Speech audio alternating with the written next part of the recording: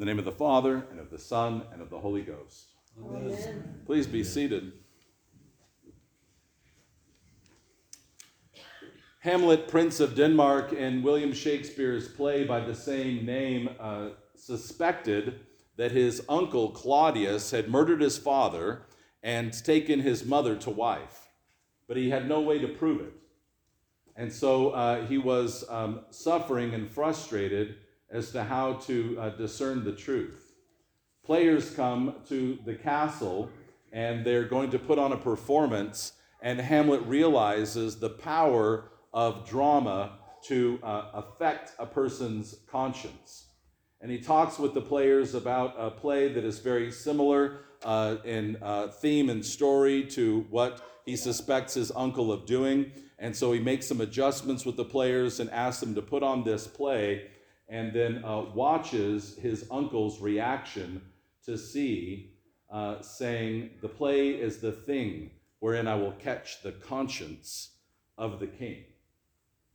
This is the power of high art and drama. The power of high art and drama is to capture our consciences and to shed light into our innermost thoughts and feelings so that we have a way to make adjustments and to change the way that we live. That is the purpose.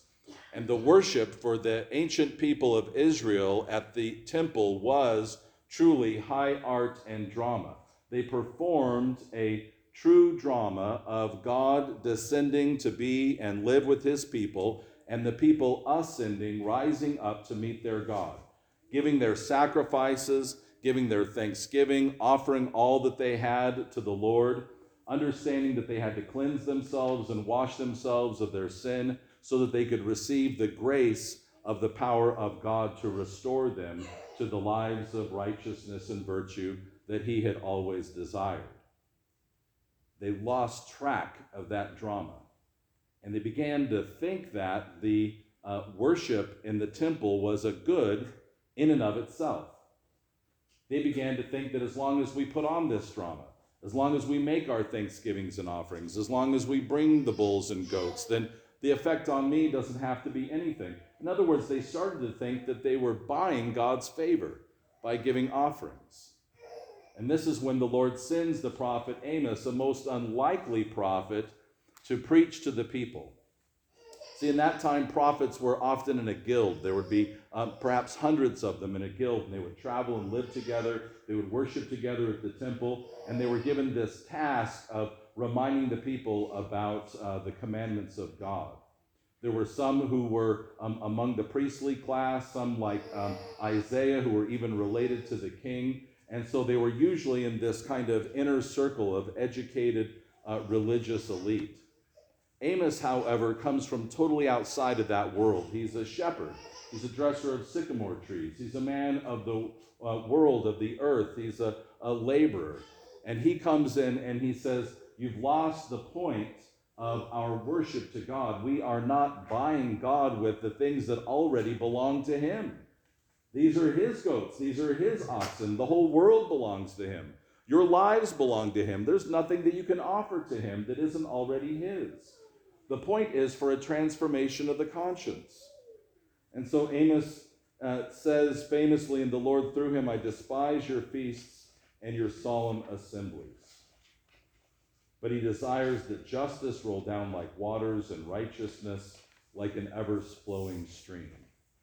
So the point of this high drama was for the conscience to be pricked, for the people to realize in sadness and mourning and in meekness that they had to offer themselves, their hearts before the Lord, and that it was he who would restore them to his grace and mercy. And through his grace, that is his power, and his mercy, he would allow them to live these lives of righteousness and justice.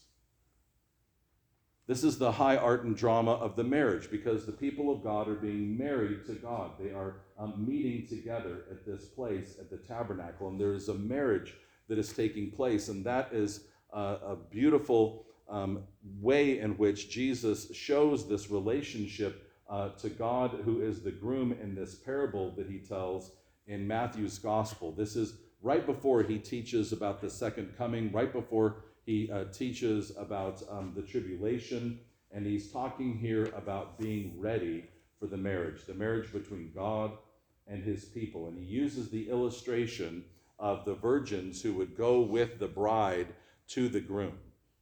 See, the ancient Israel marriage rite was a way through drama to teach the people what marriage was. It wasn't enough just to talk about it. It wasn't enough to write about it. The contract and the vows were not enough. They had to act out this drama. And the virgins would have with them the lamp, which is the symbol of the work of the housewife in the home. In the ancient world, the lamp that she maintained provided light for the whole household. And these were often handheld lamps. They would be small ceramic pottery lamps that could be held in the palm of the hand, a kind of an oval shape that she could carry with her. There would be a small hole at the top wherein she would put the oil, that is the righteousness of God. And then there is another hole at the end wherein a flaxen wick came out. And that flaxen wick would become warped, it would become frayed. And the more frayed it became, the more smoke would be produced by the oil. And so she would have to wake up in the middle of the night because this lamp would begin to smoke and it would fill the house with smoke, and she would have to trim that wick. She would have to cut away that detritus, that extra bit, so that the lamp could burn with this pure light for the house. And this becomes a symbol not only of the virtue of the wife, but the virtue of those believers that understand that the grace, the oil, comes from the Lord, and that we have to trim our wicks, we have to trim our lives, we have to repent, we have to realize the extra bits in our lives, we have to realize those things that have been added through daily use that become frayed, and we have to trim those things away. We have to refocus on our lives, and we have to burn with this pure light of righteousness that the Lord talked about back in the Sermon on the Mount in chapter 5, right? To let your light shine before the world, this righteousness of this oil. So he tells this story about these virgins holding these lamps. They would gather at the bride's home. The bride would, with the virgins, wash. She would put on her best clothes. They would prepare her for marriage, and they would be waiting with her in the home until word was given that the groom was ready.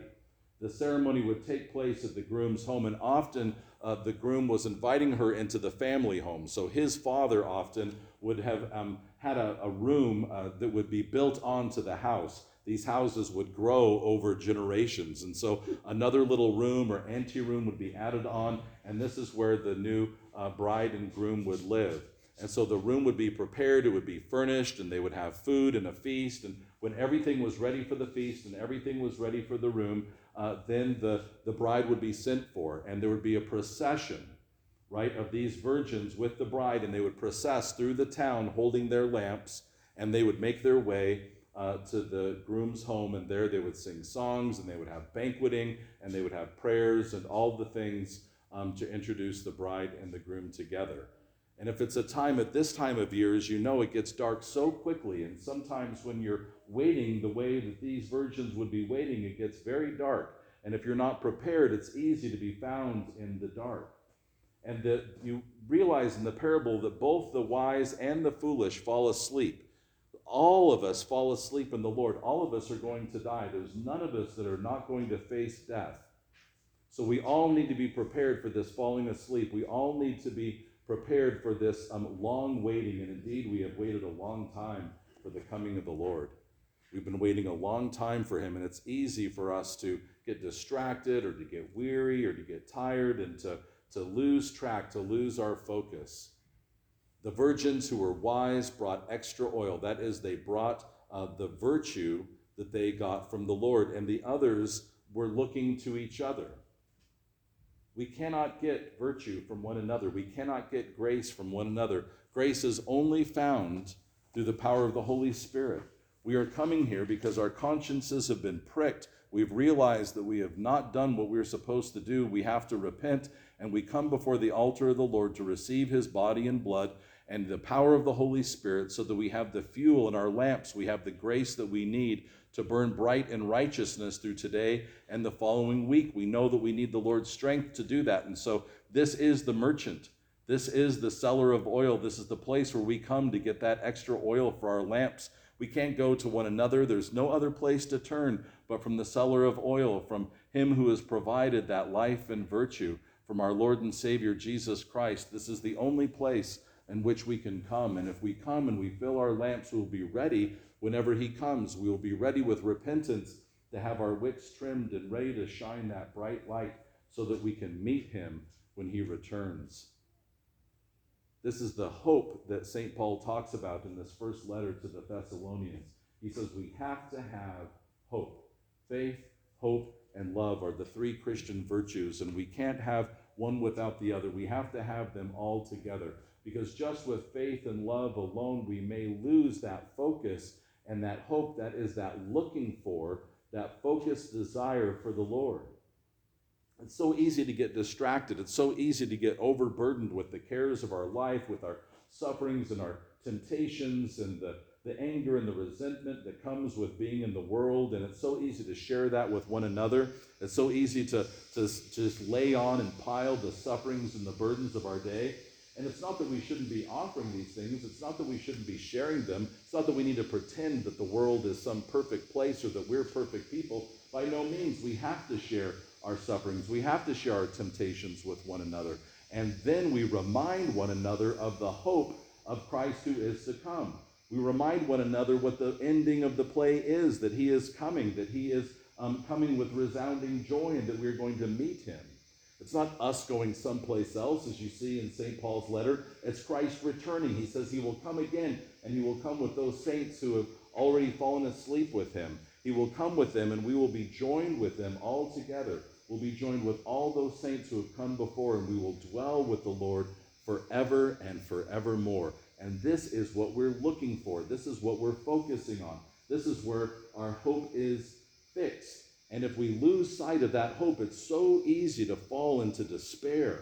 It's so easy to fall into hopelessness. And the world preaches it. The world shares it and encourages us to fall into nihilism and to desperate violence. But this is not the Christian message of hope, wherein we wait for God to return. We wait for Christ to come again, and we wait with a true longing and focus upon him. The play worked.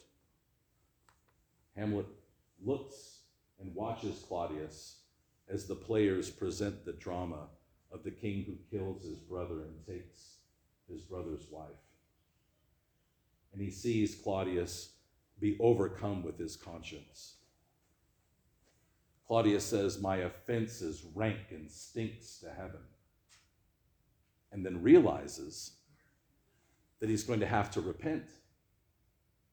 And he says, "Can one be pardoned while keeping the offense?